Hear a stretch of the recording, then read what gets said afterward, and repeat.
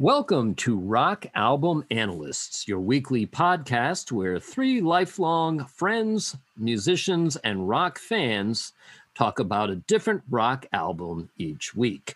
I'm your host, David Lucarelli. This is John Carson. This is Mike Gavigan. I'm Dave O'Leary. And we're happy to have you as a guest again, Dave. You weren't around for the Shout at the Devil podcast, but I know that you caught Motley when they opened for Kiss on the Creatures of the Night tour. So before we jump into Theater of Pain, maybe you could tell us a little bit about what it was like seeing those guys at that time. Yeah, as I was explaining off tape, over the years seeing Kiss starting in the 1976, Kiss exposed me to a lot of bands that I wouldn't otherwise have been exposed to that are now legendary in their own right. And Bob Seger, Cheap Trick, AC/DC, Judas Priest, Queensryche, but certainly Motley Crue was one of the highlights of that. And see it, I think that was 82-ish, somewhere in there, 82 or maybe 83. On the Creatures of the Night tour, Kiss came through the Aladdin Theater here in Las Vegas, and the support act on that was Motley Crue. And I had no idea at that point in time really who they were. But I did know from being a fan for as long as I'd been a fan of Kiss is to be open-minded to the opening acts because they were so good on so many occasions. And this certainly was no different. They reminded me, when they came on, they reminded me of that kind of that mysterious band that I fell in love with around 1974, Kiss, with the Hotter Than Hell album. They brought a lot of that energy and that mystique, that young kind of aggressiveness, lack of a better way to put it. They were very, very hungry. It was very, very clear they were very hungry at that point. And I knew seeing them, within the first couple of minutes that there was certainly a lot of influence from a band like Kiss, but they were very much their own entity. And that really came through. And I thought they did a fantastic show. And probably wasn't too long after that I had the self-titled album and then the Shout at the Devil album, and to this day, two albums that are still among my all-time favorite records. So fresh off the success of multi-platinum sales for Shout at the Devil, Motley Crue goes back into the studio from January to May of 1985 at Pasha Music House, Cherokee Studios, and the Record Plant West. They reunite with producer Tom Werman. Dwayne Barron is engineering, and the album comes out June 21st, 1985.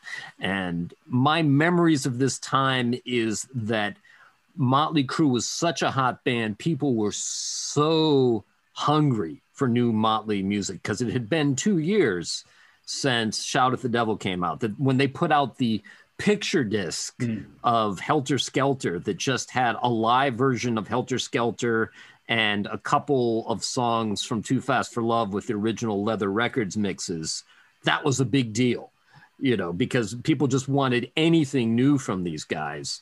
And I really think that these guys at this point were posed to be one of the all-time great rock and roll bands in the sense of the Beatles, the Stones, like a band that had the potential to go anywhere and do anything and take their audience along with them. They say if Kiss was for Alice Cooper's, in a way, I think Motley was kind of like for David Bowie's, right? They had that thing where they were trying to reinvent themselves and take a hard left turn with every record. And that's what they were trying to do with Theater of Pain. Every band in the Hollywood scene looked like them, sounded like them, and they wanted to change it up enough and go to a place where they thought nobody would dare follow them. But of course, the joke was on them because they went to this ultra effeminate glam rock image and everybody followed them. I really think that Nicky had a vision for where the band was going to go at this time that was grandiose and I don't think he quite got there because of a couple of things that were going on with the band at the time. First of all, you had Vince's horrific auto accident, which hung, I'm sure, like a shadow over the band and the band's future. And nobody really knew while they were trying to make this album what the after effects of that were going to be for his future, for the band's future. And then you had Nikki Sixx really, for the first time, starting to struggle with his addiction issues. And I think that you can see in this album, he is struggling to reach the full potential of some of his songwriting ideas in the way that he's integrating the music and the lyrics. And I think there are moments of brilliance on this record, but I also think that it's an experimental record purposefully, and not all of the experiments work. So what would you say about it, John? It's an interesting album because when I bought it, I was super excited to have it. I remember, just because it was a new Motley Crue record, completely worshiping it and playing it over and over again and being really into it.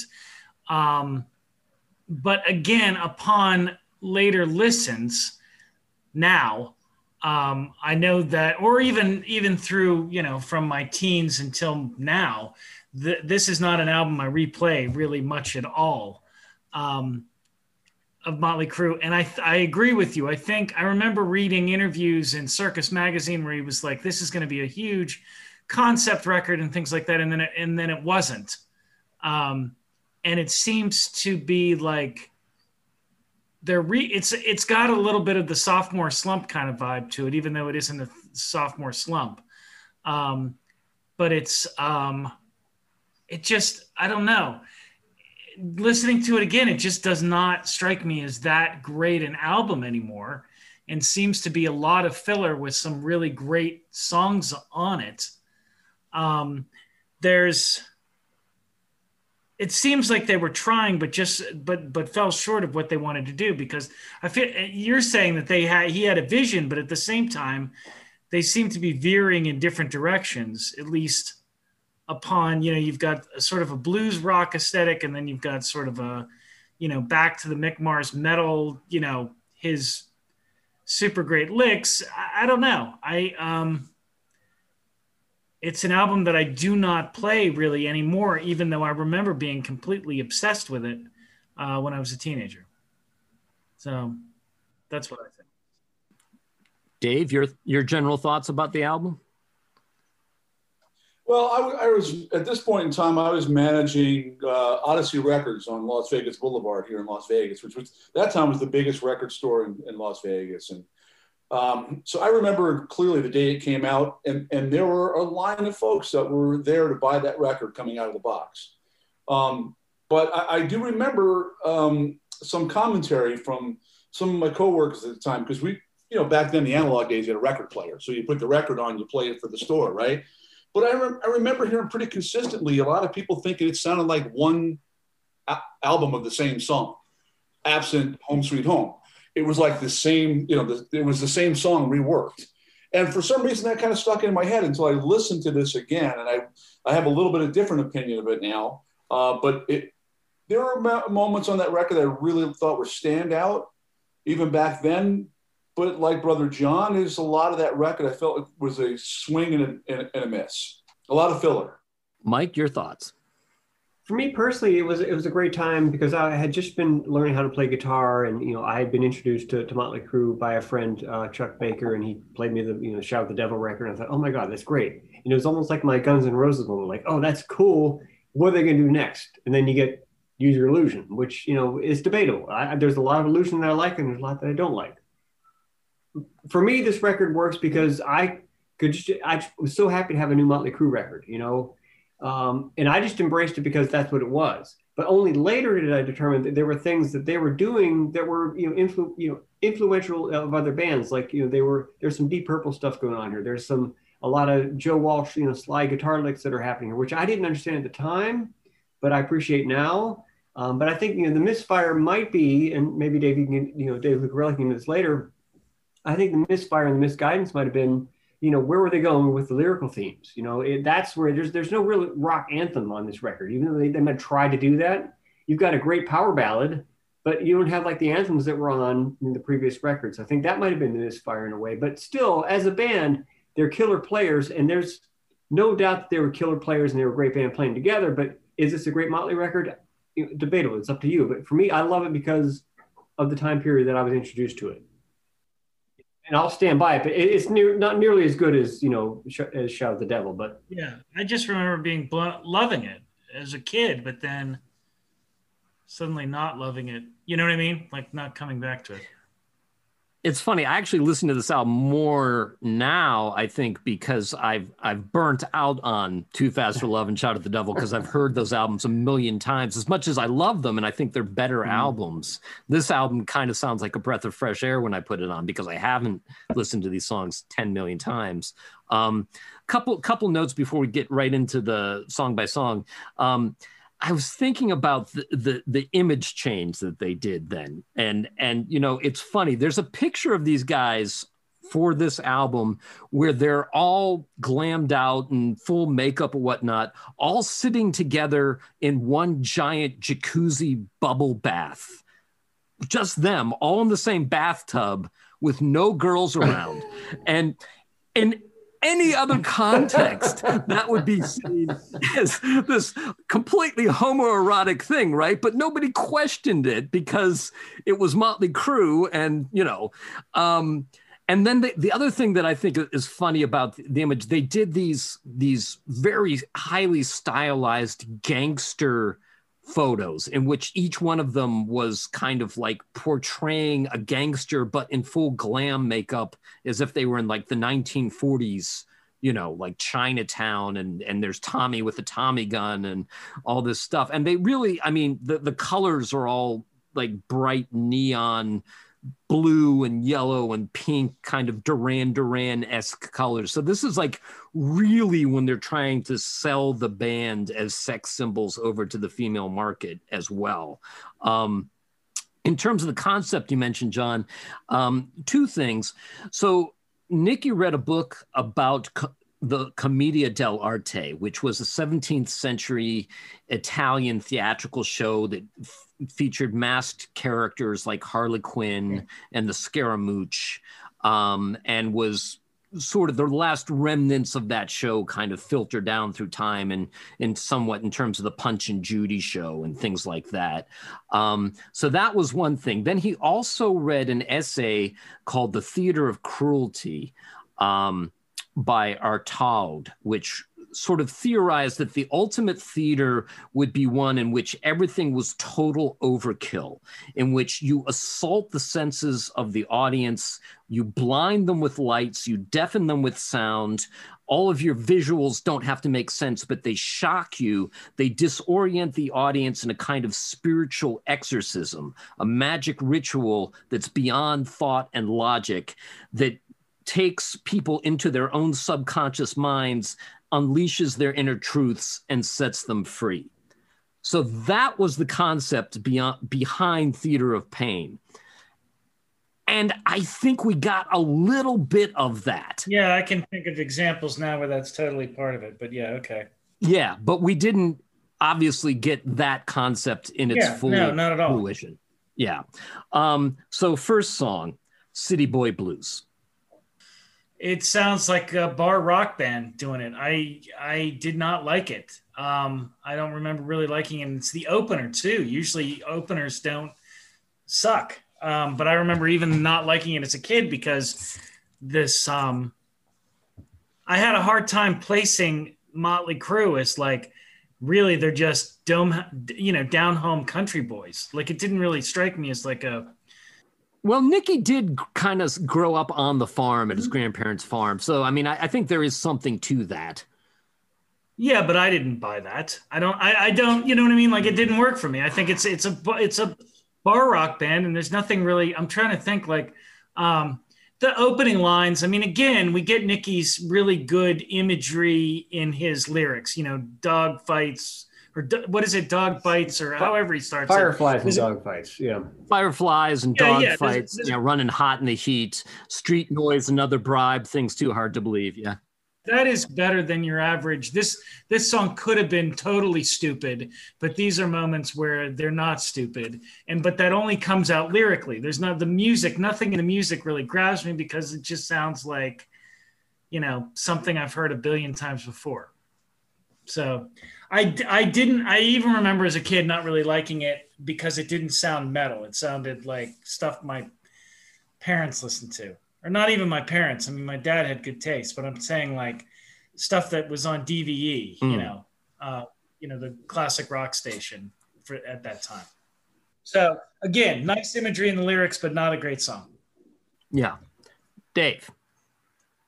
I think Teacher John has been cheating off my paper because I had some of those in my notes upstairs. Yeah, this. I don't get this song as an opening track. I remember I wrote in my notes Frankensong because it seems like it's bits and pieces of other song ideas that they hobble together. It just doesn't come across very well to me. This is one that seems like it's a throwaway, maybe a demo that they flushed out just a little bit. I certainly like Mick's playing. Mick is the star of this song for me. He definitely does some great playing there, but his playing doesn't save this song. And to come out of the gate on a follow-up to the previous album, Shout the Devil, with the song this week for an opener, head scratcher. Yeah, and isn't Tom Werman the famous guy who said you start your album with your strongest track? He is that guy. He is that guy, and this is his strongest track? You know what I mean? Like, was he asleep at the switch? What was going on? Or maybe he just, Then again, too, if you consider the strongest tracks on this record, Smoking in the Boys' Room and Home Sweet Home, if you start out the gate with that, then you've got really not that much of a record, You've got to start somewhere, right? You got to work up to it, right? And I got an idea for you, Bill. We'll get there. We'll get to that track. I think would have been a better opener. Mike? For me, I learned something this week. I read something, I believe it was in the Motley Crue First 5 Years biography, right? Where apparently when they were considering drum sounds for this record, they referenced a track by Cheap Trick, which was Up the Creek, which was a song they did on a soundtrack. And they basically said, we want that drum sound. I don't really hear it, but I guess that was the point of reference that was used for the drum sound, which the drum sound on this record is huge. I mean, it's classic, Crue. But I also think that there's, the difference between like, your glam or your metal or what they became later when you see interviews with those guys on like MTV around the time of Dr. Feelgood, they always refer to Motley Crue as being like heavy groove in a way. Mm-hmm. So for me, riff-wise, I bought into the song straight away because to me it sounded like something that could have been on Aerosmith Rocks. It's bluesy. It's definitely got a big Aerosmith influence for sure. Yeah, and you got that weird kind of flat fifth intro, which is cool. It's kind of metal, but then it goes into the bluesy kind of riffs, and for me that works. But also too, again, I'm never like a lyric guy, but when you talk about Nicky's experience in various parts of the country, you got fireflies. You don't really see a lot of fireflies in LA, right? If they're going to be in dogfights, so be it. Yeah, but then you've got a lot of street noise and another bribe going on in Los Angeles. So I think he's just trying to tell a story, and it's up to the listener to decide what they want to believe in here. I think it might be maybe even deeper or more personal than people give it credit for. It's not really the most killer. It's not a Detroit City or Shout the Devil. It's not that at all. But there have been countless bands like Fleetwood Mac that have gone from like Rumors to Tusk, and you talk about a left turn in terms of what you're expecting from that band. The record is kind of sprawling in a way. It's adventurous, and I like that. It sounds like them, but it also sounds like their influences, and I think it was a sort of a gateway into what they were going to do later on. My goal is to find an album that Mike hates. No, because there's so much to appreciate. Because I used to be that guy that would say that record sucks. It doesn't rock, I don't want to hear it. But there, at the same time too, Dave O'Leary mentioned too. Mick's guitar playing is probably the saving grace of the song. It's bluesy. It's great. They do cool things with like, doing the bridge, which is over the intro riff. There's like a whole vocal thing that's over the bridge, which is really the intro riff. It's clever songwriting in a way. It's well thought out. Yeah, it's interesting that they essentially start the song structurally with a bridge. With a bridge. Yeah. There's no intro. They go right into the bridge, which if you think about it is the anti Shout of the Devil, which had in the beginning and then the introduction and then the verse, so I see the song as them, if you want to go left field, this is about as left field as you can get away from that. I think the song itself, I mean, it's kind of expressing this existential angst, this spiritual malaise or ennui, if you will. But it feels like the stakes in the story that it's telling are fairly low and insignificant.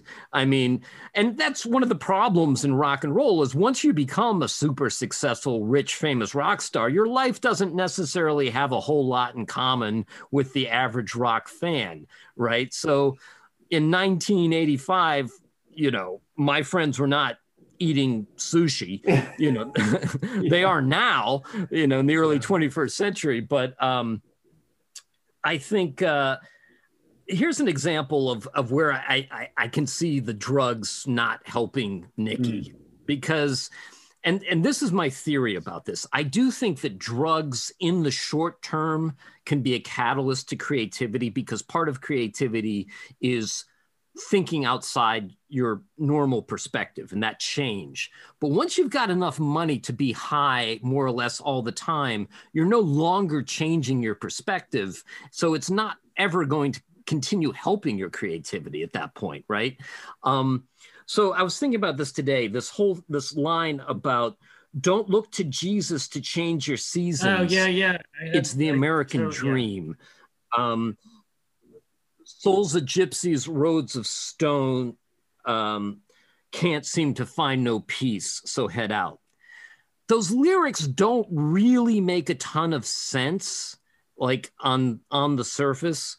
But what if you change those lyrics to don't look to Jesus to change your seasons if you can't find no peace. Souls of gypsies, roads of stone, it's the American dream. If you just juxtapose those lines, now suddenly there's a clear thought. And that's all it would have taken to make that make sense. Why didn't they do that? Well, Dave, I have an idea for you. I can see you out on Sunset Boulevard with that lyric book right there, reciting some of that, your version of the poetry. I know. I think you're onto something, buddy. Smoking in the boys' room. Another one that I read, this is left over from something that Vince Neil used to do with his original band before Motley Crue, Rock Candy or whatever. I don't know how true that is, but it seems like it, I guess it was their first actual hit, like it hit in the top 40, correct? And yeah, it was first real hit or whatever. But I didn't particularly like it then, and I don't particularly like it now. Again, I don't know. I have no idea. Like, I can't even think of what my reaction was when I was a teenager, but hearing it again, I'm like, this song is a bit ridiculous. You know what I mean? But again, I like it, but at the same time, it's kind of fun, so it's standing on the fence for me. Part of me doesn't really like it. Part of me thinks it's kind of fun. And it's a neat cover, and it's kind of it actually, it brought back a really interesting sort of obscure song, back into the forefront. And a lot of people, I don't even think know that it's original by Brownsville Station. But I can't tell whether at this time in my life, I can't remember if I liked it as a kid. I think I just liked anything Motley Crue when this came out. And I think I was like, wow, this video's on MTV all the time. And, that kind of stuff. And it wasn't Home Sweet Home all the time, but it was still on. And I remember, liking that, but now upon listening to it, I don't know. It's a good cover. It's pretty faithful to the original, but it doesn't stand out to me again. And I would have thought that it would have stood out more. Maybe there's more to it that I'm missing here, but good. Dave? I'm convinced now more than ever that John has to stay after class and explain why he was cheating off my notes. That's pretty much nails and summarizes very well my feelings about the song. Well, only I can tell you is it did hit number 16 in the U.S. charts. And I wonder, Vince Neil's version of how that song came to be aside, how much of this too was the record company at the time wanting radio hits for them. That may have played into the decision to include a song like this. I don't hate the song. I didn't hate it when Brownsville Station did it. I'm old enough to remember when the original came out.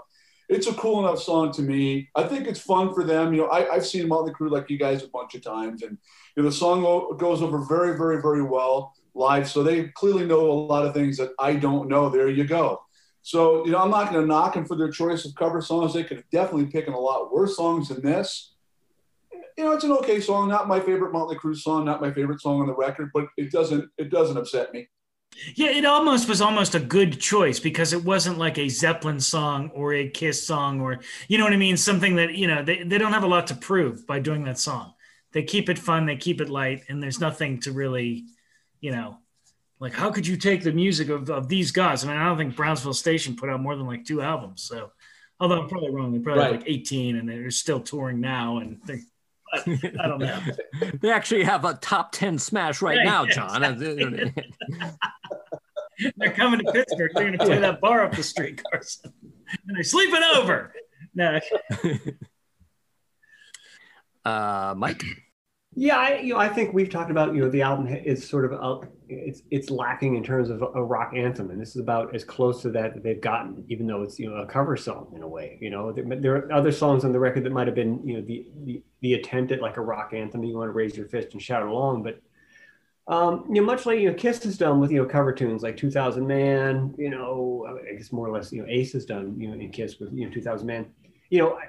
I didn't have a lot of friends in high school that were listening to Brownsville Station. I was born later. I had a lot of friends that were listening to Kiss, Aerosmith, Ted Nugent, But, for me, I didn't even know it was a cover tune until I read the liner notes, which is, embarrassingly, something I have to admit at this point. But it worked. It's not embarrassing. I didn't know it was a cover until like 2000. I think I knew before that, but I mean, it took me a while to learn that it was a cover as well. I remember not being confused by the liner notes when I read the writing credit on it. You know what I mean? And being like, but no, I didn't. I think someone had to tell me. I think they said it on MTV or something at some point where I finally learned it. It's not like I had heard the song ever before. So, well, you would think about this too. I mean, you've got other bands, that were, let's say within a few years, look at Quiet Riot. Most of their hits were Slade covers, and they worked and they were huge videos. So it's no wonder that a song like this was as popular as it was. And this is probably one of the key selling points upon initial release for this record. To me, it works. It's cool. It's well done. It's probably a stronger track than the Brownsville Station album. And I've got both the Motley and the Brownsville versions, and I appreciate both. But I think this works. It was clever. It's almost like David Lee Roth saying, "Hey, let's do a cover tune." Or this is it works for me in a way. And there's lots of great Mick Mars guitar playing in this song. But the funny thing too is I remember, like, I showed you guys the ticket stuff from the Pittsburgh show.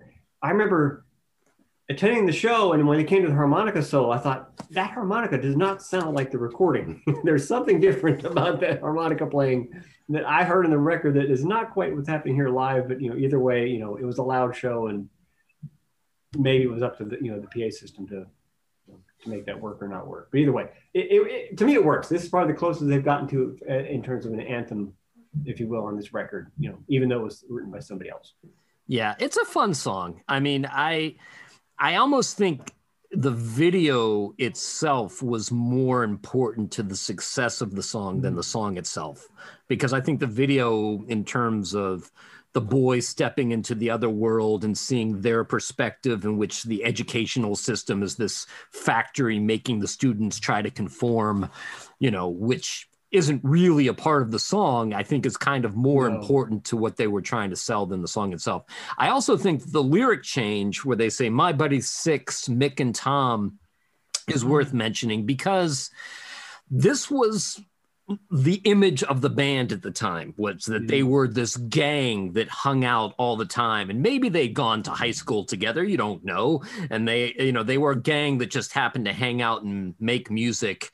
And they were one of the only bands, aside from the Beatles and Kiss, where you knew every single member of the band, and each member of the band had their own fans, and you had this notion of them being, you know, true brothers.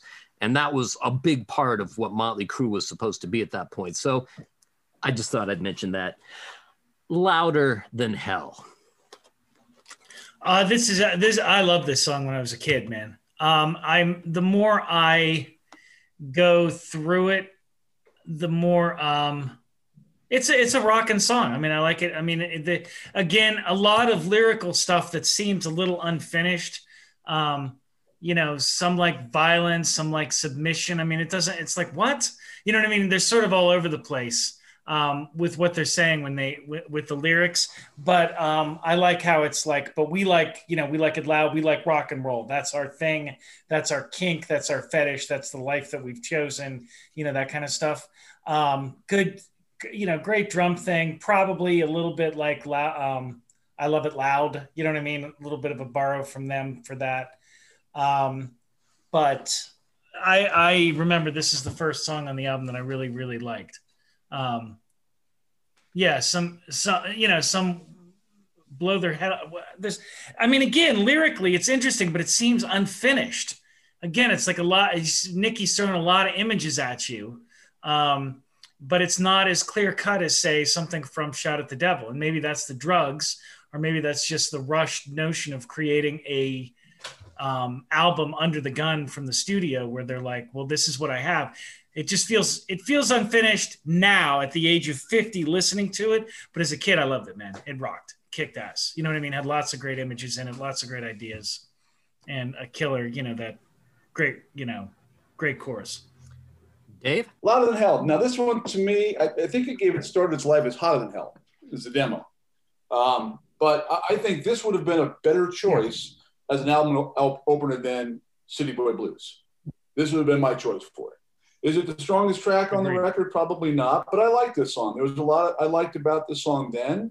I just think it's fun. It's kind of catchy. You know, it's got that rock and roll attitude. I think all the playing is great. I think Tommy's playing is really good. He's really in the pocket on this song. I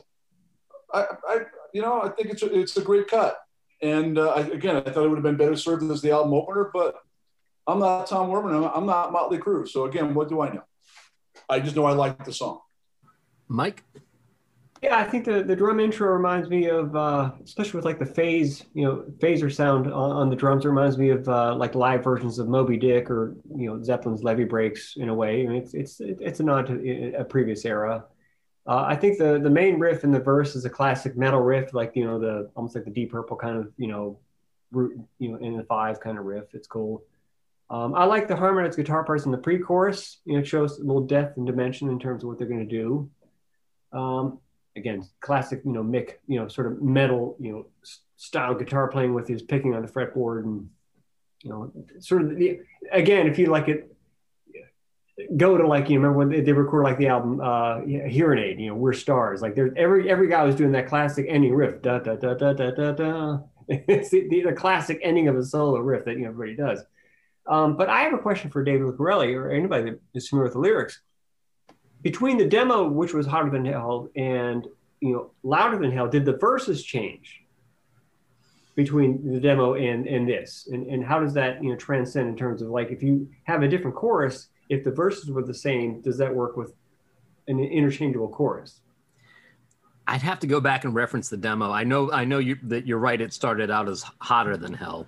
Yeah, and I think a lot of the lyrics in the verse are the same between both, but you know, which one really works better for, you know, in terms of serving the song and the chorus? You know, there's clearly a song before in a band named Kiss, you know, that had, you know, a song called Hotter Than Hell, but what is more interesting? Like, is Hotter Than Hell more interesting or Louder Than Hell? I think Louder Than Hell works better as a chorus for this song. Yeah, I think it's lyrically vague enough that you could get away with either one. I mean, okay, if you had to ask me what this song is about, I would be hard pressed to know that I was right. I mean, I think he's talking about what motivates people to be in rock and roll bands, or what motivates people to, you know, live their lives in general.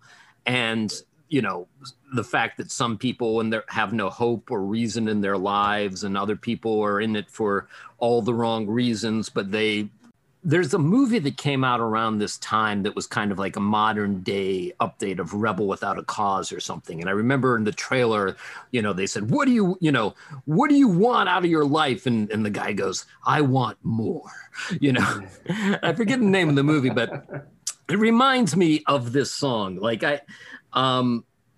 there's the lines that are interesting to me are when he says, some gotta go play the role, some scream out in horror just for show.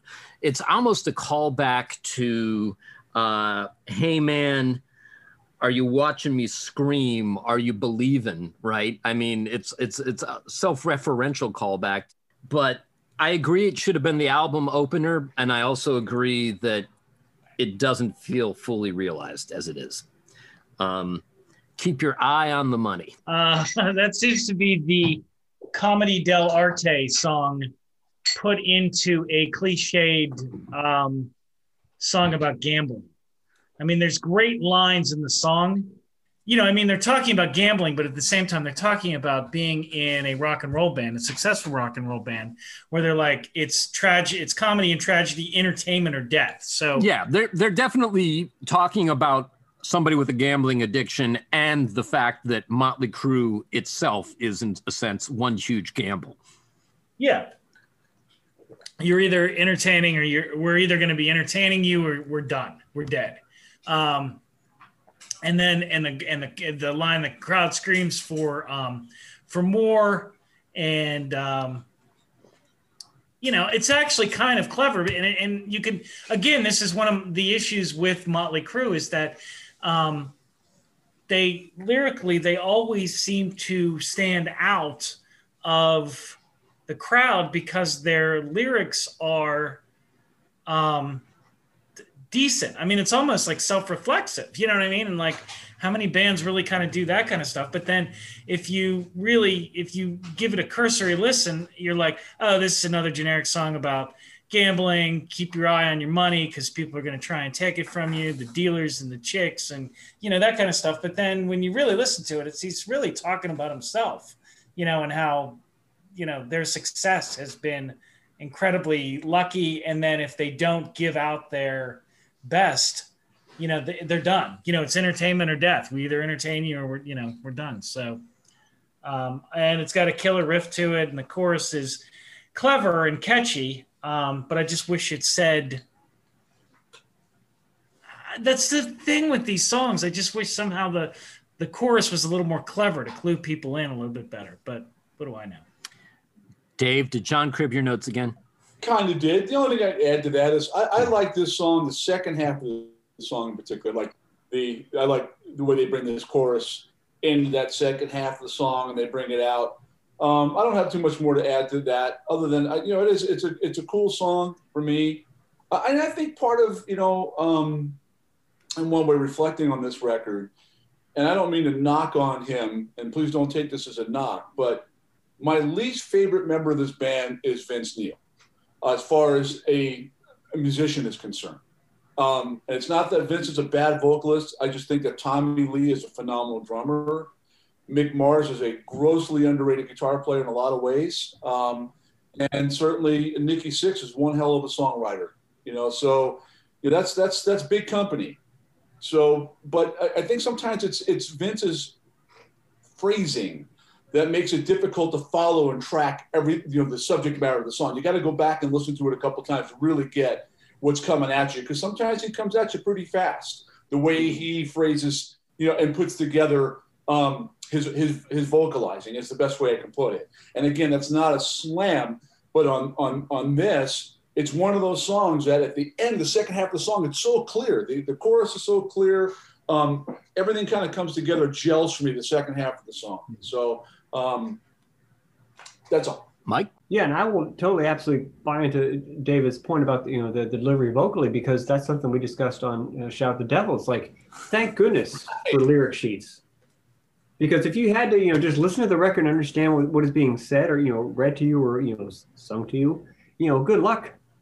Good luck, and thank goodness for lyric sheets. But at the same time, too, much like Louder Than Hell, it's a sort of a Deep Purple nod. It's got the sort of, Smoke on the Water kind of riff, a little heavier. But when it kicks in, you know, the bass line kicks in the second half of the verse, it's heavy. It's classic Crew. The cowbell before the chorus is classic Crew. You know, they're not doing anything new here. They're just, you know, kind of doing what they do. But I always wondered who the high vocal in the chorus was, and I read something online that was apparently this guy named Max Carl, who did background vocals on this record. Max was later in, I believe, if I'm wrong in this, correct me, he was also in 38 Special, and sang on the song Heart Needs a Second Chance, I believe, right? Yep. Yeah, and then he was also, or he's, you know, currently in Grand Funk Railroad as you know, the lead singer, you know, or one of the lead singers in that band. So if you're wondering who those other background vocals might have been, it could have been him. But to me, that stood out, you know, as a kid and also now. Now I think I finally figured who that was.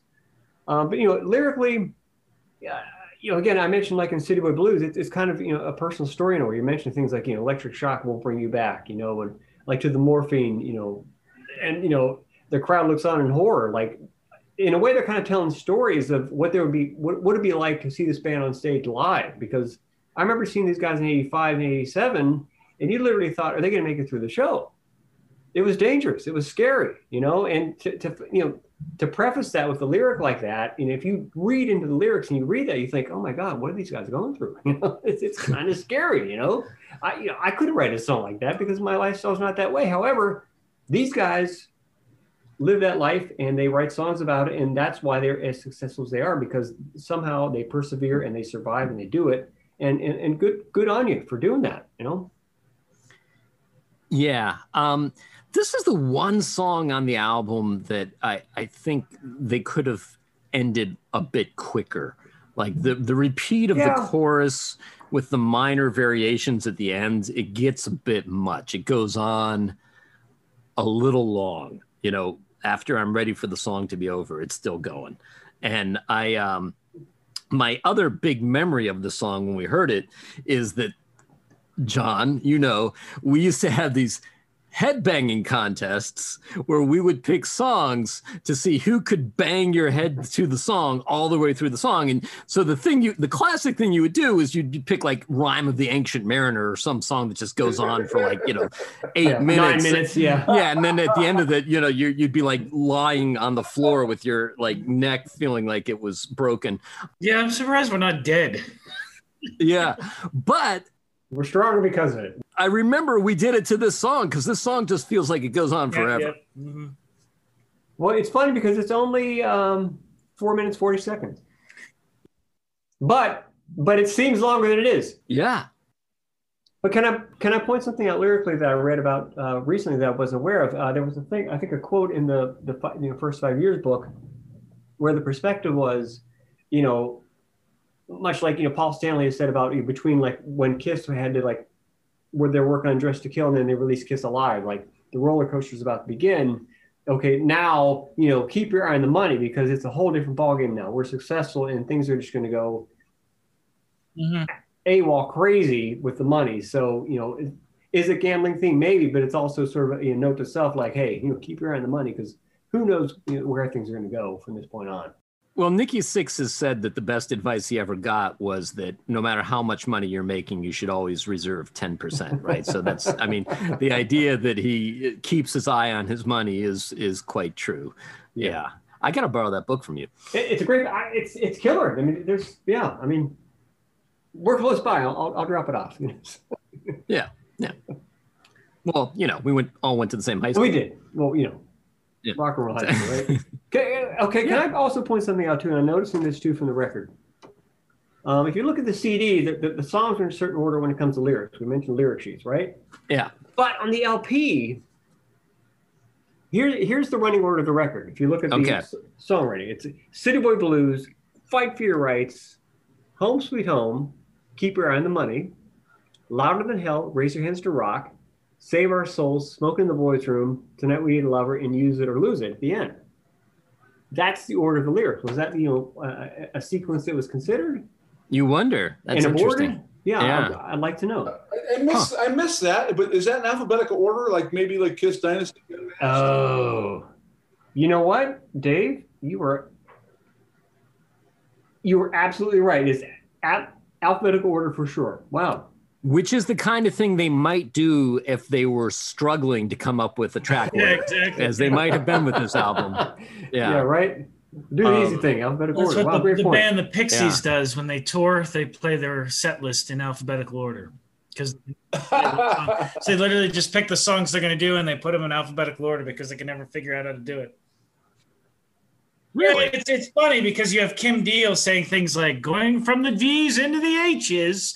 That's their like stage banter between songs because they. Oh, and Mike is pointing out that the album cuts are on alphabetical order on the back of the album as well. Okay, that's interesting. crazy.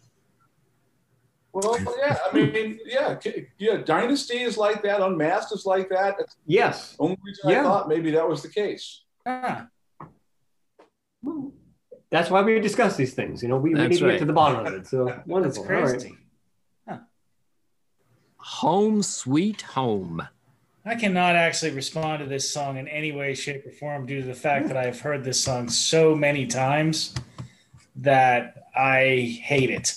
Even though, so upon re-listen to it, it's actually not that bad, but I mean, the guitar solo is huge. And the, you know what I mean? You finally hear some sort of neat bass playing by Nikki Sixx in there, you know, during the guitar solo and stuff like that. So musically, it's pretty interesting. The piano part is, you know, it's downright like terrible.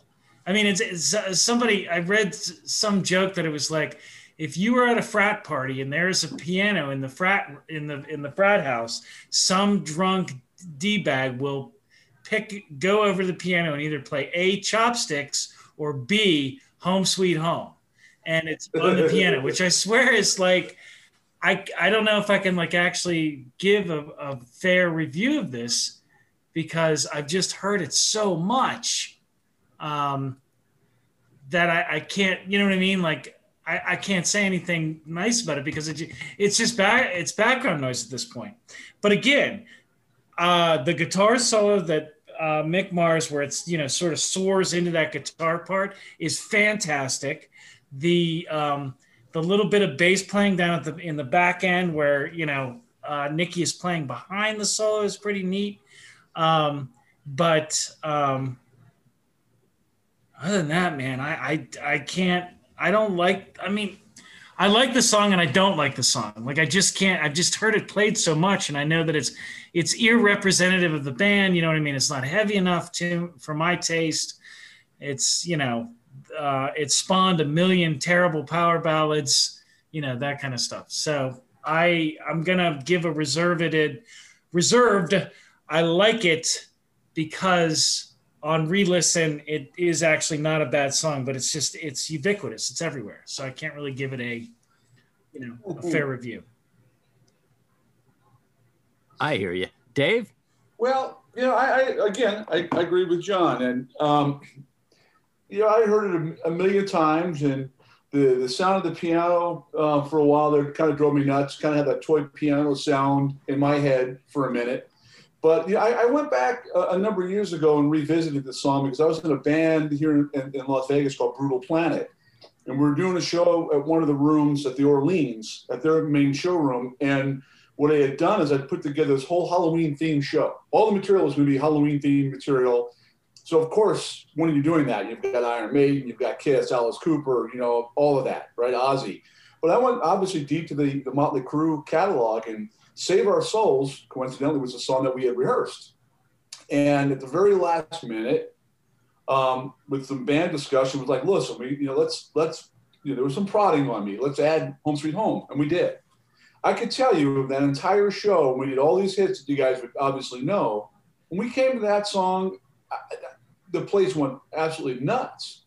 You know, it's fun to play as a guitar player because, you know, it is a cool solo, right? As a piano player, it wasn't a huge challenge to play that. But I can tell you the reaction says a lot. You know, like the song, don't like the song, we're burnt out of the song. But it's that reset button for me is, you know, go back and reappreciate. and learn something from a band like that writes a song that maybe it comes across as too obvious, too simple, gave birth to a lot of other songs. Absolutely. Well, there's a reason it did, because they wrote a fantastic song. And I have a different appreciation for having played it at least once live and seeing the reaction to it. It gave me a different appreciation from a different angle. And hey, what performer amongst us doesn't like to get a great response? Yeah, true. People love that song. I mean, there's no, you can't deny that it's a great freaking song. But it's one of those songs you've heard it so many times. Exactly. Like they made a rule at MTV about it. Like, you can't play a song like you played Home Sweet Home.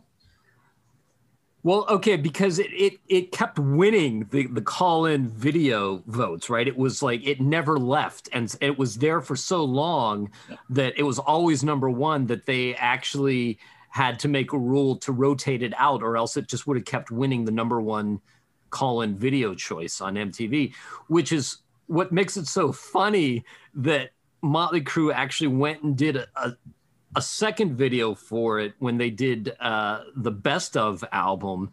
And I think Nicky re-recorded some of his bass or whatever, because they said that they thought the song never got its fair due. Never got its fair due? What are you talking about? It was played constantly on MTV. Well, that song was played all the time. Ugh. Yeah. Yeah. Mike, your thoughts? Yeah, think of it what you will from today's perspective, but at the time, it has become a standard for bands to replicate later. But it's also that verse is really just don't let the sun go down on me from Elton John, right? It's something we've heard before. It's a cool chord structure, it works, but it's not anything unlike what they've done on like Danger, from Shout at the Devil. I mean, it's that same kind of haunting, descending or ascending, riff that works. It's like a pedal tone kind of thing. I mean, it's no wonder they said, listen, we got to start writing songs like with that chord structure on guitar. What are we gonna do? Well, who plays piano? Okay, we play that. I don't know how that worked out, but you can't do the same thing all the time. You got to change it and make it seem like you're doing something different. No wonder it worked. As a kid, I remember this being a huge video. It's no wonder this catapulted those guys into mega stardom in a way. It's a well-written song. Again, for all the reasons that David Leary mentioned, the solo is badass. It's great. It's a ton of great. Right, that's the best part of it. Yeah, and that breakdown, when they go into the second half of the solo with the bass line changing, it's heavy. It's classic Crue. There's nothing to say. There's nothing to not like about the song in that regard. But the thing that I found cool later on was I remember watching an interview. It was like something like on the making of November Rain, Guns N' Roses, and I think Axl Rose had mentioned one of the things that influenced him to write a song like November Rain was seeing the Motley Crue Home Sweet Home video. And saying, okay, I should write a song like that, which which I found really revealing in a way that that he would say that. But I could see the correlation in a way. Yeah. Again, it's a huge song. It works. It really, like, if you're going to have an album, you want to have at least two strong songs. The first one was a cover song, "Smoking in the Boys' Room," and the second one was this ballad, and it works. And if you have an album that has two strong songs on the record, you're doing a lot better than a lot of bands, from that era, in my opinion. So there's nothing to say. I'd be proud to write a song like this, and thank goodness that they did. And I think they wear it in their sleeve, and they should. Yeah, I mean, I think it is one of the all-time classic power ballads, and I get that it's hard to talk about it objectively because, like AC/DC's "You Shook Me All Night Long," you walk into any rock bar in America and you're there for an hour, you'll probably hear this song, right? And so, but unlike so many of the rock ballads that it spawned, even though it's kind of a simple song, it's not a generic song. I mean, the whole concept of home itself is so primal that I think the song speaks to you on a very primal level. But then it also gets into some really interesting things. I mean, obviously they kind of they didn't invent the phrase "home sweet home," but from Aerosmith, "Home Sweet Home." What's that song that they reference that in? Home Sweet. Last Child. Last Child, right. Yeah. So Nicky takes a lot from that song. you know, again, lyrically, I wonder why when they say just when things went right doesn't mean they were always wrong. That line has always stuck with me because really what I think he's saying is just because things went right doesn't mean they were always wrong. And that's almost the right word to mean what you're trying to say, but not quite. I think it's interesting that they break the fourth wall with this song when they talk about it as a song and say, just take this song and you'll never feel left all alone, you know. Feel me in your heart, feel me in your bones. I think that this is one of those bands that has always had that kind of intimate connection with their fans, and that the fact that they talk about it in this song, that, like, you know, them kind of saying, we're here for you, use our music to help you. Again, self-reflexive in a way that most bands never try to be. You know, I was looking at the history of the phrase long and winding road.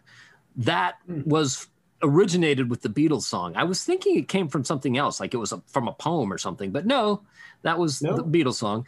Okay. Interesting lyric discrepancy between what they printed and what Vince sings when he says, you know that the lyrics as they print them are, you know that I seem to make romantic dreams up in lights falling off the silver screen. But what he sings is, you know that I've seen too many romantic dreams up in lights falling off the silver screen, which is a completely different meaning, but, you know, in a sense gets across the same feeling and is a great line. The idea that these romantic dreams are illusions and they're not holding up and they're falling away. I mean, that's some brilliant Nikki Sixx songwriting, even if either version Vince chooses to sing. So, you know, the other thing is I just heard a cover of this song that was for the Netflix horror haunted house TV show. Dave, you know what that's called. I forget.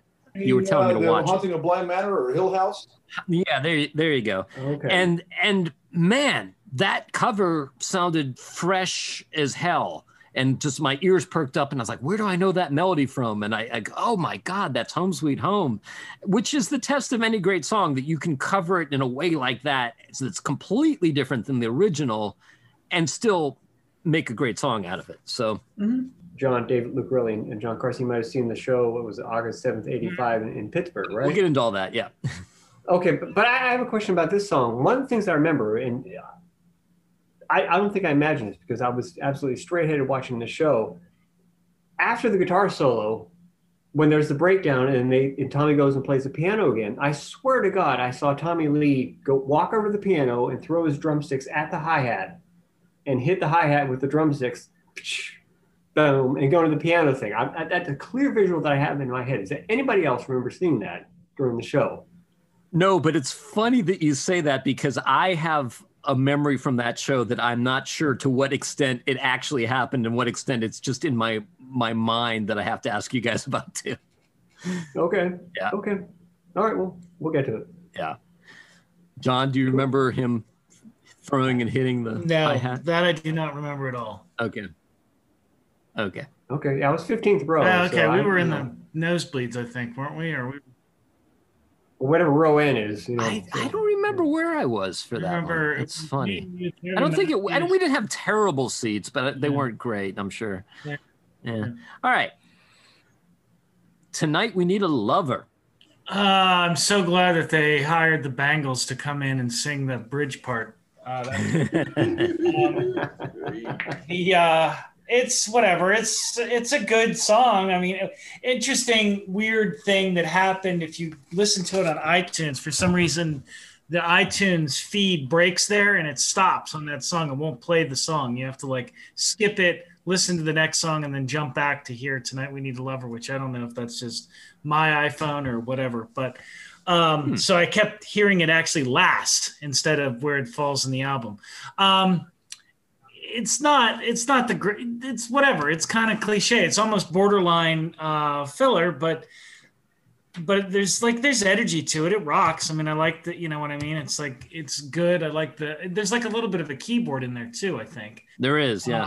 which I thought was interesting. Organ, the chorus, there's always something about these metal bands that when they do the super 4-part harmony over a song about group sex, group you know what I mean? They just they turn it into like, they use these almost religious type choral arrangements in a song about having sex. And then what's interesting about that choral arrangement in the bridge, which I found is the most interesting part of the song, is that it sounds exactly like the freaking Bangles. I mean, to me, it sounded like they brought in the Bangles to sing that part.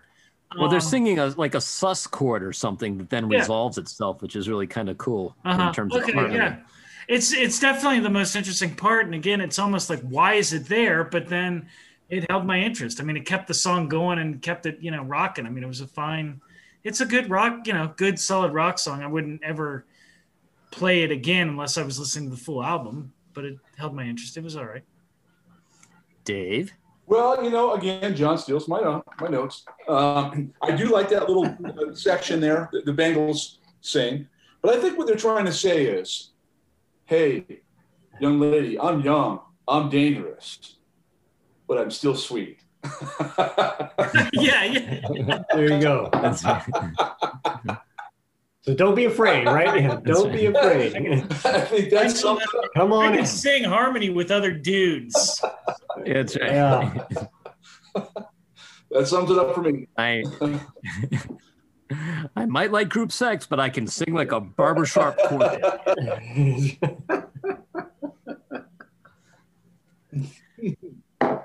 Mike? Yeah, I mean, all the other, subjects, are discussed in terms of, lyric content, aside. I think the things that I learned from this record, from this song early on, were the fact that, that main riff with it, you got that same kind of thing like Ace Frehley's doing in Rocket Ride, where you got the string hitting, the pickup. Like there's that percussive sound that works. And, I've tried to use it on some things I've recorded. And also, too, Dave, you and I and Dave Fortune have always kind of referenced, like, how do you transition between certain parts? You go from like that bam, bam, was like a GD, chord progression that works. There's a lot to take from this record in terms of learning how to write a song. And not that you need to steal things in order to write a song, but if you need a reference and you need a transition, they're out there. And these guys have done it. They're experts at it. And, is it the strongest song that they've ever written? No. It's a good opening for, side 2, but is it the best song they've ever written? No.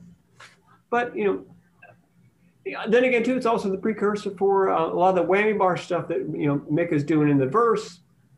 They later did in the riffs to Girls, Girls, Girls on the album that came after this. So yeah, and I feel like that's true about more than one song on this album. That it's kind of the embryonic form of things that they would get to in a more fully realized way later. Yeah. Yeah, interesting fact. So the original lyric to this song, 90,000 screaming watts, blood dripping from her crotch. And I guess the record company said, no, we're not going there. So they cleaned that up to honey dripping from her pot. Interesting that they speed up at the end. That's, I don't know how effective that is, but it's something different. I don't know. I have too much more to say about this. It's from a subject matter point of view, it's the sort of thing that sounds cool when you're 14 years old, and then you get a little older and have a little bit more experience touching on some of these things in real life, and you realize that they sound a lot better in theory than they are in practice. Well put. Yes. Yeah. Well put. Use It or Lose It. I love that riff. That's a great riff that that Mick does. Super fast. I like all the things I remember this is the first song I seem to remember that really like named checked famous people. I mean, it didn't go into, the End of the World as We Know It came out another year later, and then that's Billy Joel's song that name checked everybody came out after that. Oh. And We Didn't Start the Fire. Yeah, although the End of the World as We Know It is the superior name checking song, I guess. But if you had to list name checking songs in a chart somewhere, which someday maybe I will. But I remember like being like just the concept of, James Dean didn't play the role. He was really living it like we're really living it, and you've got to use the talent that you have or you're going to lose it. And this, I want to ask you guys this. Upon your second or whatever listening that you've done here, I remember as a child, they name check Margaret Trudeau, who was the Prime Minister of Canada at the time. She was the wife of the Prime Minister of Canada. She had just recently gotten divorced. I had to look her up for this podcast and do research because she has to be the most obscure specific reference Nikki Sixx has ever made. Yeah. I mean, to this day, people do not talk that much about Margaret Trudeau, but she was kind of this hippie flower child, wild child. She got busted for smuggling drugs in her suitcases into the Canadian Prime Minister's mansion. She was known for dancing particularly scantily clad at Studio 54, and now she's actually an advocate for bipolar people. So apparently she was bipolar and well, it's definitely, I remember like learning something about Canadian politics at 15, or 14, I guess, that I wouldn't have known. So I always kind of like the song for that. But I swear now that I listen to it, I swear to God, he's saying Michael Trudeau. I'm sure they didn't re-record it because Michael Trudeau is now the guy in charge. No, yeah, in the lyrics, it's Margaret. Yeah, it is. Okay. All right. Yeah. They didn't re-record it and change it. But I actually like this. It's one of my favorite songs on the album. Between the name checks, and the that killer riff and the catchy chorus, that kind of stuff. I really like it. It's one of my favorite songs of the album. I would almost say it'd be a good opener to the album, or at least a good opener to side 2, or something like that. Mm-hmm. Agreed. Dave? Okay, this is where I now know that John and I are not cheating because I'm on the other side of this, and it's a song that use it or lose it, they should have lost it. I can never, ever, and I've tried, really ever get through the entire song. I probably get 10 seconds before the song's over, and I'm finding myself reaching over for the next. It just doesn't talk to me. I'm sure it's cool for all those reasons, and you guys gave me reasons to go back and listen to it again and to see if I can change my opinion of the song. But from, just listening through over the years, it's just not a song that really connected with me. Mike? I have a personal love for this song only because I believe it was the B-side for the Home Sweet Home 45 single. Okay. And the reason I know that is because there was a jukebox in a pizza shop in Regent Square, Pennsylvania, which was in between where Dave Lucarelli lived and where I lived in Swissvale. Dave lived in Squirrel Hill. But if you wanted to clear the pizza place and piss off the people behind the counter, you would put your quarter in, you would play Use It or Lose It. And they would be like, oh my God, why are you guys playing? We just played it over and over again. They hated it, But it's a badass riff. And now, as much as I liked it then, I didn't understand why. But now I understand why, because I became a fan of bands like Cactus and Van Halen. And it's got that crazy transition between the verse and the chorus, like where the guitar starts to riff, but then the drums kind of follow suit. There's an art to playing those kind of songs. And these guys somehow had it, and they were contemporaries with, Van Halen, and they had probably seen bands like Cactus, and they knew how to do that. Is it a great song? No. But it's also, sort of a note to self, like, use it or lose it, or otherwise it's going to go away. But I found an interesting thing about the lyric sheet too is, in the lyrics, when you look at it, it reads, use it or lose it, sweet time is on my side, ? Sort of asking the question, Right. And I think Vince actually sings sweet time, is it on my side? Okay. Yeah. Again, things that are lost in translation, when it comes to, the songwriter and, the lyric, the person that's doing the singing. But either way, I mean, yeah, I liked it as a kid, and I like it now. And it's not the easiest song to play. If you had to put a band together and say, let's play this song now, could you do it? Good luck. It's a barn burner, but at the same time, it's really not that great of a song, but it's powerful and it's tuneful and it's heavy and it does what it does. It's kind of like they're hot for teacher in a way, Mm-hmm. You're making me go back and listen to it all over again. I'm sorry, Dave. With a fresh attitude, a fresh perspective. I'll put all my biases aside, and I promise you I'll give it a fresh listen. So I like the song. I like the lyric sentiment of it. I think that in some ways the arrangement of the song doesn't quite work. It's like things are happening so fast in the song that they kind of fly right over your head. And then it feels like the bottom of the song drops out at a certain point and it doesn't really.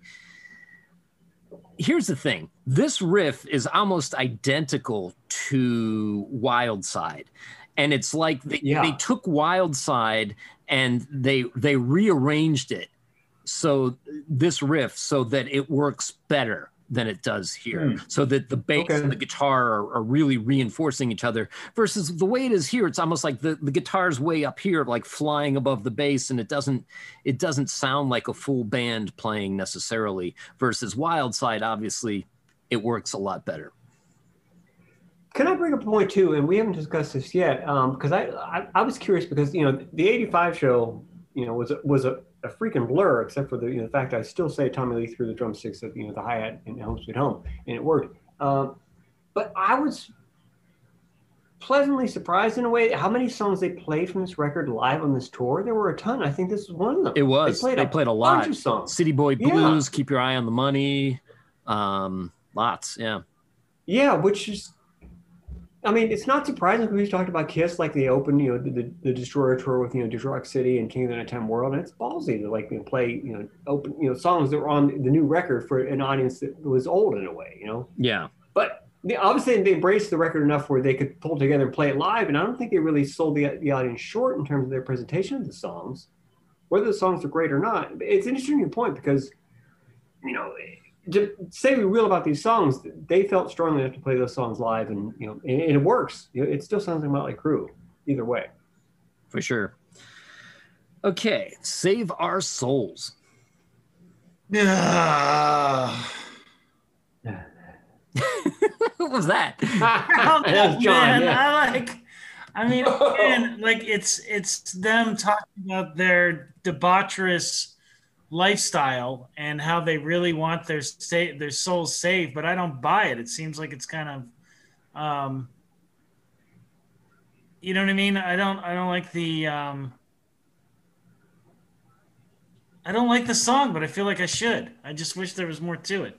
I mean, I get what they're going for. You know what I mean? Save our souls. We've lived this horrible life, and we need to be brought back from the brink of death. And, there's even some line about edge of an overdose. I guess they were like, they knew they were sort of a little more personal about it than they should have been. But I don't know, man. It just could have been such a better song, especially with what the lives they were leading. You know what I mean? Like, instead, it sort of comes off as almost a generic, we're so bad, save us, kind of thing. So I don't know. I just want more from it. Dave? I like where they're going. I don't know that they fully realized this song, but there's something about this song, and I can't quite put my finger on it and quantify it in any meaningful way, but it sounds like something that could have been, with more work, off a Shout of the Devil. Mm-hmm. There's just some elements of it that a darkness maybe to it, something. I don't know if lyrically it got where they wanted to go, or musically they got where they wanted it necessarily to go, but overall I like this song for that very reason, because I love the album, its predecessor, so much.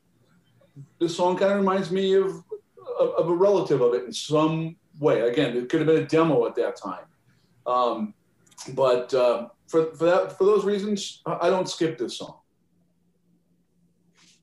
Mike? Yeah. As a kid, I liked it when the record came out. I wouldn't really say it's the strongest song on the record, but I think there's something to the lyrics that are, can be appreciated for sure. If I don't think that's necessarily sold in the song, in the delivery of the vocal. If you read the lyrics, I think you get more a sense of the picture of what's going on rather than listen to the vocal delivery. For me personally, now as a guitar player, is the fact that Mick Mars is a great slide guitar player. It's very Joe Walsh in a way, and there's a lot of these licks that I didn't realize that I had heard as a kid. Like when I was a kid, I tried to play slide guitar and I couldn't do it. I was terrible. Like now, like the only sessions I get called in for, like hey, you can play slide guitar, right? Yeah, I can play slide guitar. Okay, I'm going to get the gig. I'll be in the band. All right. Okay. And no play some problem. acoustic too. I know you love to play Yeah, acoustic. and I love acoustic guitar. So, but at the same time too, there's so many of these licks that I heard as a kid that I now use. I didn't realize that. And listening to this record again, I was reminded of the fact that how influential this band is. You might not be aware of it, but if you listen to this stuff, it's going to sink in. You're going to use it later. And again, there's always something to draw out of the music and the record and the album and the songs. And that's the beauty of music. And for me personally, my takeaway is slide guitar. Okay, yes, I love Joe Walsh, but I'm probably channeling Mick Mars in a way, and I didn't realize it until this day. Dave, do you got to go? I do. My wife's Okay. my sister's on the phone, so she needs to talk to me badly. No worries, man. I'll give you a text. Take care, What's Dave. up? Thank you, guys. Okay. I appreciate all of you.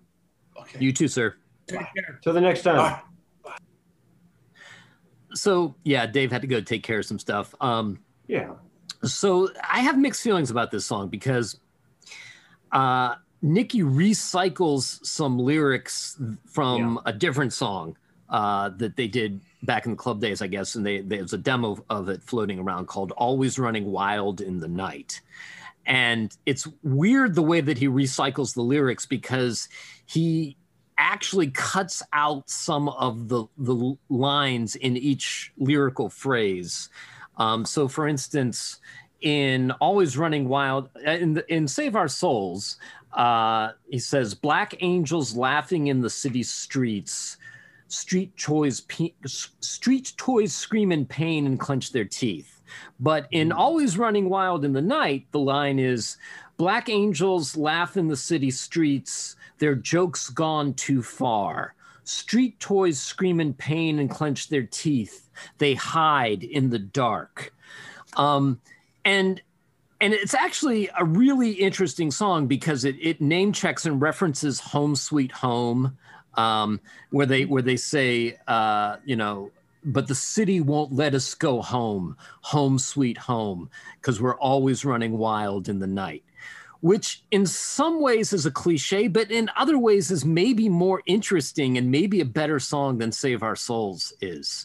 And, but again, Save Our Souls is kind of interesting because it's kind of a little bit of clever wordplay that just occurred to me today. When somebody says save your soul, they're usually talking about redeeming your soul, right? And that's not what Nikki Sixx is talking about. He's talking about reserving our souls, we're not using our souls at all the way we're living right now. So just put them on a shelf somewhere and, then when we die, please take them to heaven. When I need that lifeline, it's there. Yeah. So, I agree totally. Yeah. So, I like the song. I like a lot of the lyric imagery, the Midnight Showstoppers. It's a funny money game. I mean, Nikki talks a lot about how when they were headlining the Whiskey several nights in a row, they somehow never saw a dime of profit from doing that.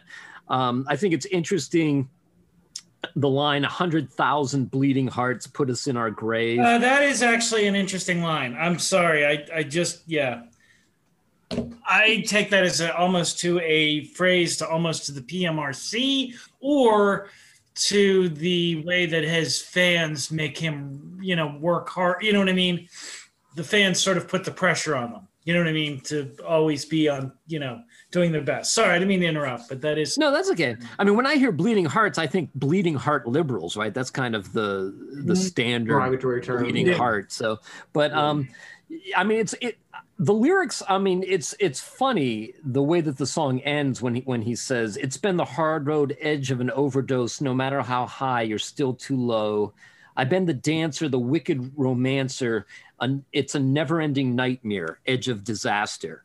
Because, I mean, it's almost like he's stopped writing the song. These are just like phrases that he's throwing out there on a piece of paper. And yet those lyrics come back to me and haunt me more than just about any other Motley Crue song. Like I've been the dancer, the wicked romance, never-ending nightmare, edge of disaster. There's something about this song that is haunting. Can I give you credit, Dave? I think you might have sort of rewritten the song with the Dame Fortune song "Lush." The phrasing is kind of the same.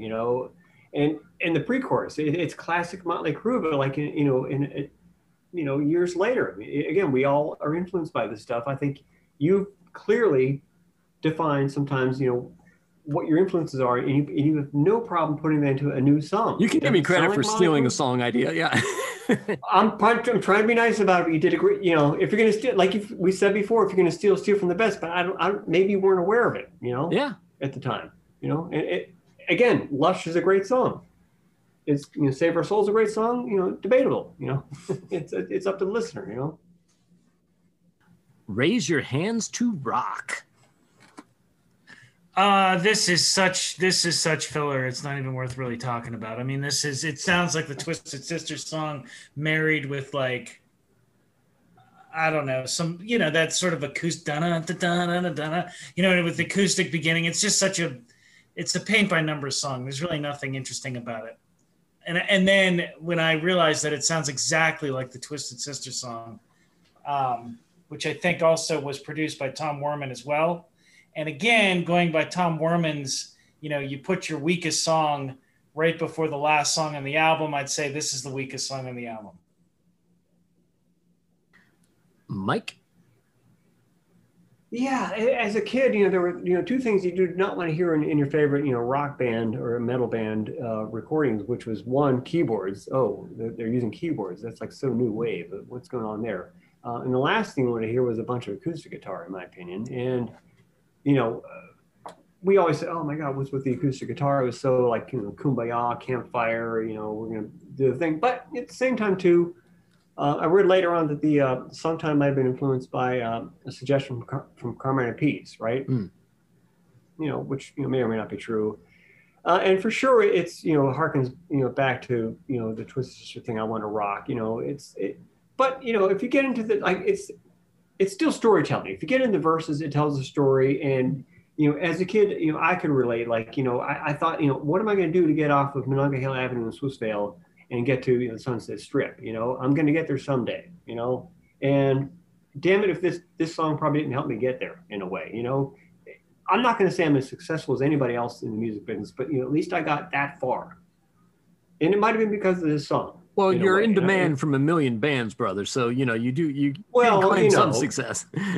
But what I'm trying to say is, can a bad song be an influence in a way? And can it be something that inspires you? And thank goodness for this song. And Dave, you and I have talked about this. Like, this song spoke to me as a kid, even though it was so like anti-Motley Crue. It was like around the campfire, acoustic guitar.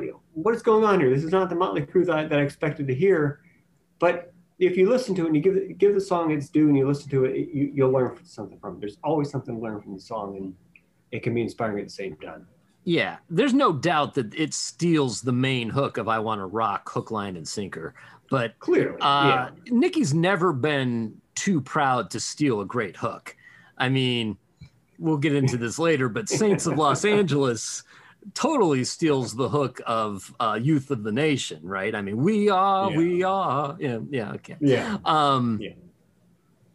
But I do think the verses are poignant. I mean, it's, it's John Cougar Mellencamp and play guitar and all that kind of thing. But again, as a kid wanting to figure out how to make that transition from being a kid to being a rock star, the fact that somebody that did it was saying that, hey man, if you gotta have heart and believe in it, and before you know it, it might happen for you. That's a powerful message. Might happen. Being a rock star is not a meritocracy. It doesn't matter how hard you work at it, it still might not pay off. Fight for your rights. I really liked this as a kid because, I was Mr. Socially Aware, that kind of stuff. Now looking back at it, it's kind of ridiculous. I mean, you can't, it's so trying to be politically correct, but not politically correct at all. But, in listening to it now, I'm sort of like, can you imagine a world where everybody's a Motley Crue fan? We're all in this great utopia where we're all, you know what I mean? Sort of like, I don't know. It's a bit ridiculous, the song, we've been arguing about this lyric since we were 14, which is, what can you tell about a man from the color of his keys? Which I swear to God, no one has ever figured that out. Nobody's ever used the word keys to refer to the color of somebody's skin. Yeah, that is an odd one. I have to say, I keep wanting to think that there's something else more there. I mean, you have the concept of like ebony and ivory, white keys and black keys come together to make the piano sounds great, but I mean, I've learned, I've thought about this since I was 14 years old. Did you think he didn't say the color of his skin because he just thought that was too on the nose? I mean, yeah, exactly. Why not just do that? So I liked it as a kid because it was, sort of socially aware and all that kind of stuff. But, now it's Motley Crue is not someone I look up to sort of inspire me, the youth of America to revolution. I mean, they do have great sort of anti-authoritarian protest songs, but, pick a lane, Motley. You got to stick to your sort of like, we're going to stand up just to the idea of old folks that are putting us down, because it comes off sounding kind of hollow when they start actually picking a social cause. Mike? Yeah, I was reminded this week of the fact, I think the intro of this song reminds me of Accept's, the band Accept, Balls to the Wall in a way, right? Oh yeah, that's interesting. Right. Because those guys knew each other and hung out back in the day. Actually, some of the guys from Accept sang backup vocals on Shout. Oh, so there you go. Okay. Yeah. But then again, to the generic listener, this song could work for you. It's a good closer in a way. You would enjoy it as a general rock fan. Is it a great song? Probably no. But looking into some lyrics, I mean, there's certain things like who wrote the Bible, who set the laws, are we left to history's flaws? It's cool, perspective on things. But also too, there was something I didn't notice until today. Where did it go? The last line, a tear of blood, runs from my eye, but somehow I can never make you cry. I mean, that's a visual. And it's a visual that harkens to the album cover that has the comedy and tragedy masks and has the drop of blood falling from the eye. Yeah. Totally. Yeah. So this is what I mean when I say that I think Motley Crue had the potential to be like the next Beatles, the next Rolling Stones, where they could have taken their audience up to a higher level with them, because I think this could have been a classic song, and it could have been as good as Shout at the Devil or Live Wire. I think the verses are really, really strong, and I think the chorus, which has some great Shout vocals, by the way, but it doesn't work. The chorus doesn't pay off in the way that you want it to. And there's a stronger chorus to be written that would really sell this song. And I think they just weren't in the right headspace to fully make the song what it could have been. Yeah, and also, maybe in closing for the record, I mean, but at the same time too, maybe the songs that we're talking about that we're so sort of troubled with and trying to figure out why they weren't better. Still, you've got a strong cover song on side one, "Smoking the Boys," and you've got a strong power ballad that set the standard for a lot of other bands later on. So maybe the things that we want to see improved in terms of the other parts of the record, when it came to those two songs I just mentioned, they nailed it. Yeah. How many other bands after this have you seen do cover songs and it failed? Like Badlands did I've Seen Fire and I've Seen Rain. How many people know, or Mr. Big did 30 Days in the Hole. How many of those became hits? None of them. Right. None, right? Yeah, do you even know that they cover those songs? Come on, try again, but these guys did it, somehow, maybe they weren't firing on all points in terms of their own songwriting in a lot of ways, or maybe they lucked into writing a ballad and doing a cool cover tune, but it worked and it sold the album. It was huge, and those were the selling points, and that carried them into the next phase of their career. Okay, so 1985, Civic Arena. We all were there. What are your memories of the concert, John? I remember being blown away. I mean, they just were so. I mean, Tommy Lee was, he had some sort of crazy solo. I don't think it got to the point where he didn't have the thing. Did he have the thing that came up and like flew up or turned around? It just went. It went like it did vertical, 90 degrees. Yeah, it did like 90 degrees. I remember that being like completely blown away. But then that fusing with memories of when it used, he did the roller coaster and that kind of stuff. Who opened? I don't even remember who opened. Y&T. That's right. I remember Y&T and not liking Y&T at all. What are you a Y&T fan? They were great. Oh my God. Oh, really? Okay. So, well, you know what? I didn't know any of the material. I remember being like, I didn't either, but they really? Okay. blew me away. All right. They blew me away. They were like, it was like much like when we saw Kiss, or not, I'm sorry, Kix open for Kiss on the Asylum. I remember that and being blown away by Kix. But at any rate, I remember Tommy Lee. Sorry, this is John's thing. John, you go. Yeah, no, I remember that. It was like a birthday present. It was right after my birthday, so I remember that was the gift. Strangely enough, one of the weird things I remember is the review of the album that came out the day after, where the guy referred to fans of Motley Crue as oatmeal heads. So my dad and stepmom started calling me their little oatmeal head.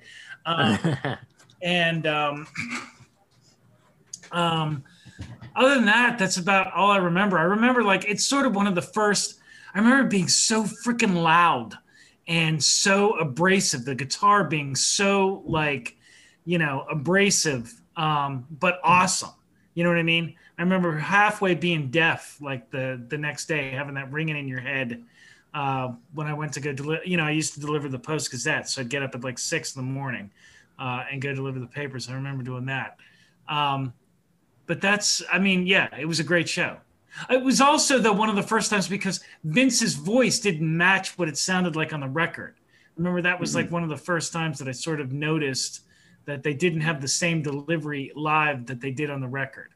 There had been other shows that I'd seen, but Kiss always managed to keep it pretty close.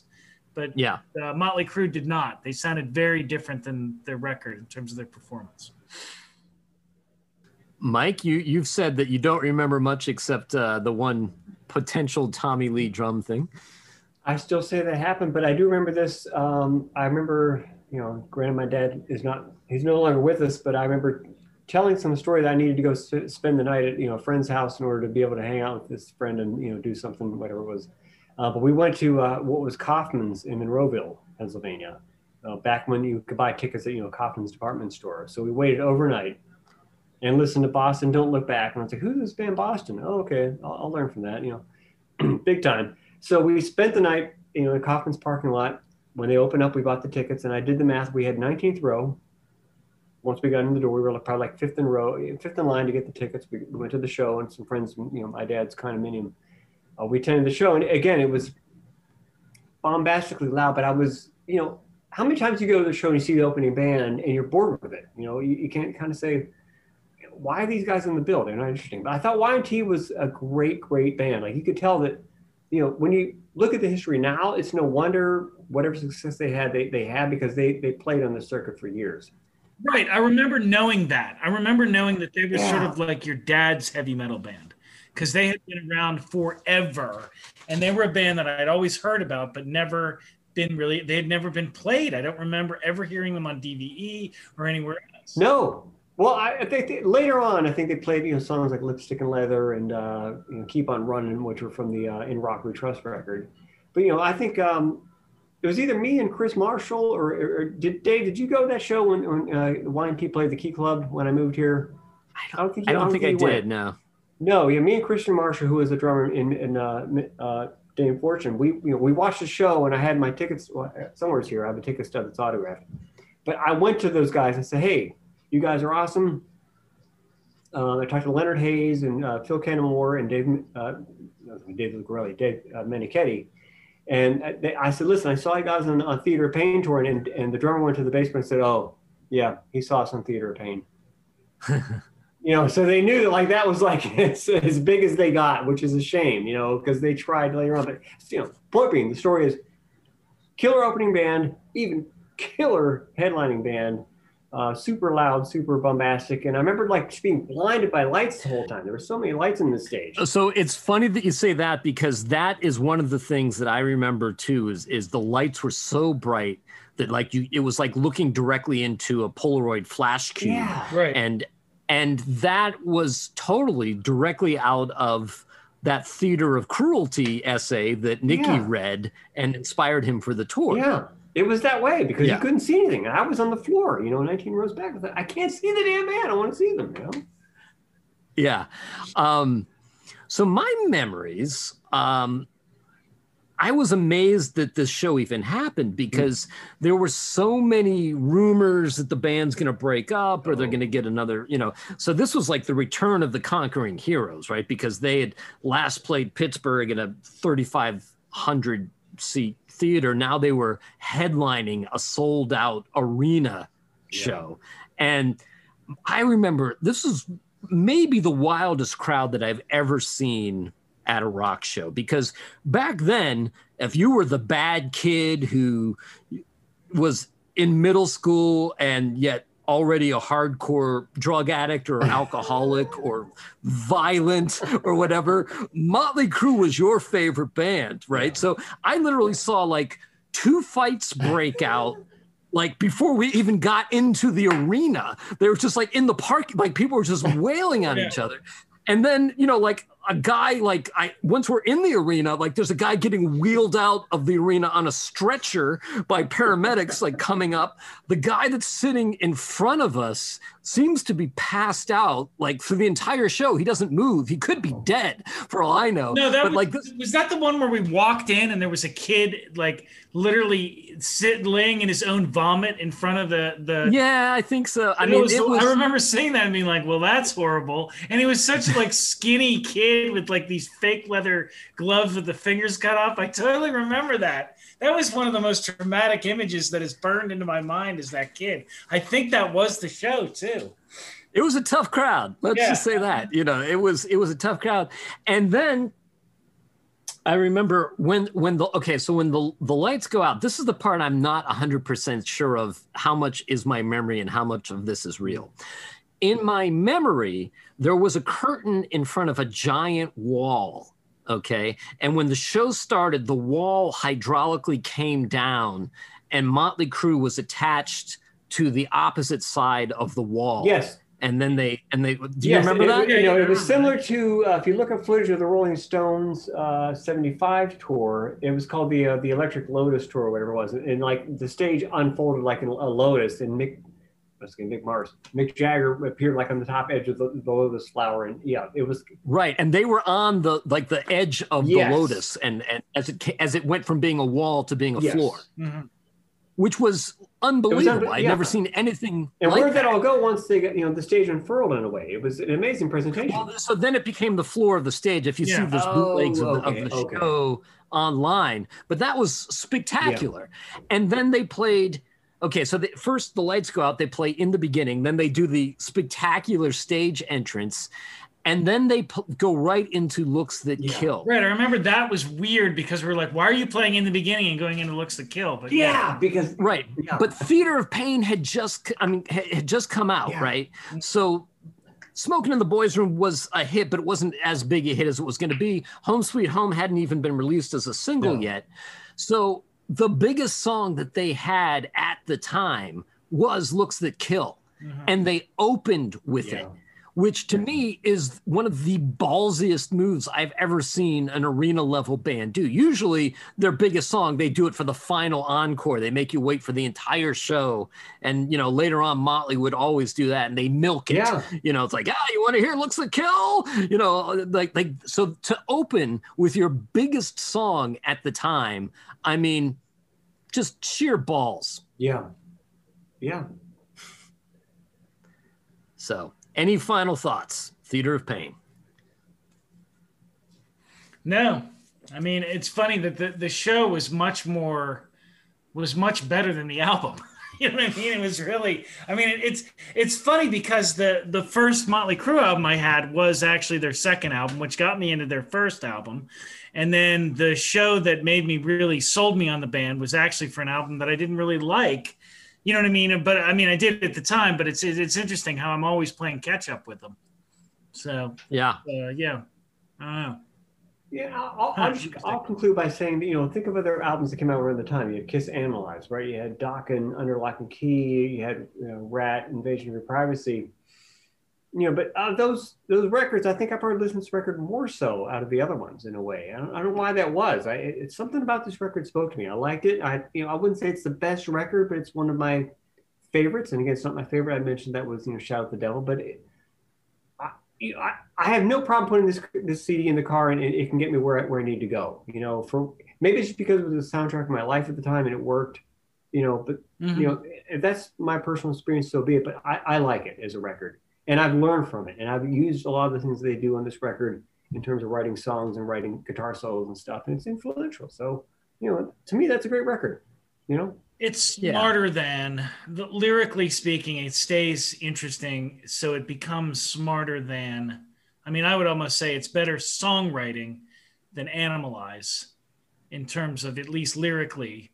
And it's better like lyrics than say that Dokken album. You know what I mean? There's more going on. Without a doubt. Yeah. It's a smarter album. It's still not it's still not their best album, but it's still a smarter album than a lot of stuff that was going out then. Yeah, and smarter it could also mean, you know, like they always say, like heavy groove. It's kind of got those Aerosmith things. Those, you know, nobody ever says like, who do you listen to? Who's your favorite band? And they say Deep Purple, you know, but there's a lot of Deep Purple in this record. But there's also a lot of Aerosmith, and the cool part is the Aerosmith part, you know, in my opinion. But the stock stuff that they did with the Deep Purple stuff, sell that with an Aerosmith type groove. And you've got, you know, a cool album, in my opinion, you know?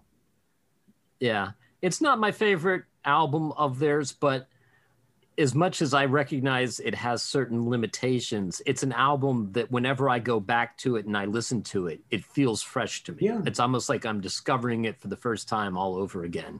And, you know, there's something to be said for an album that can make you feel that way after all these years. So, all right. We will join you next week for Girls. Rev up your engines, man. It's going to be a wild ride.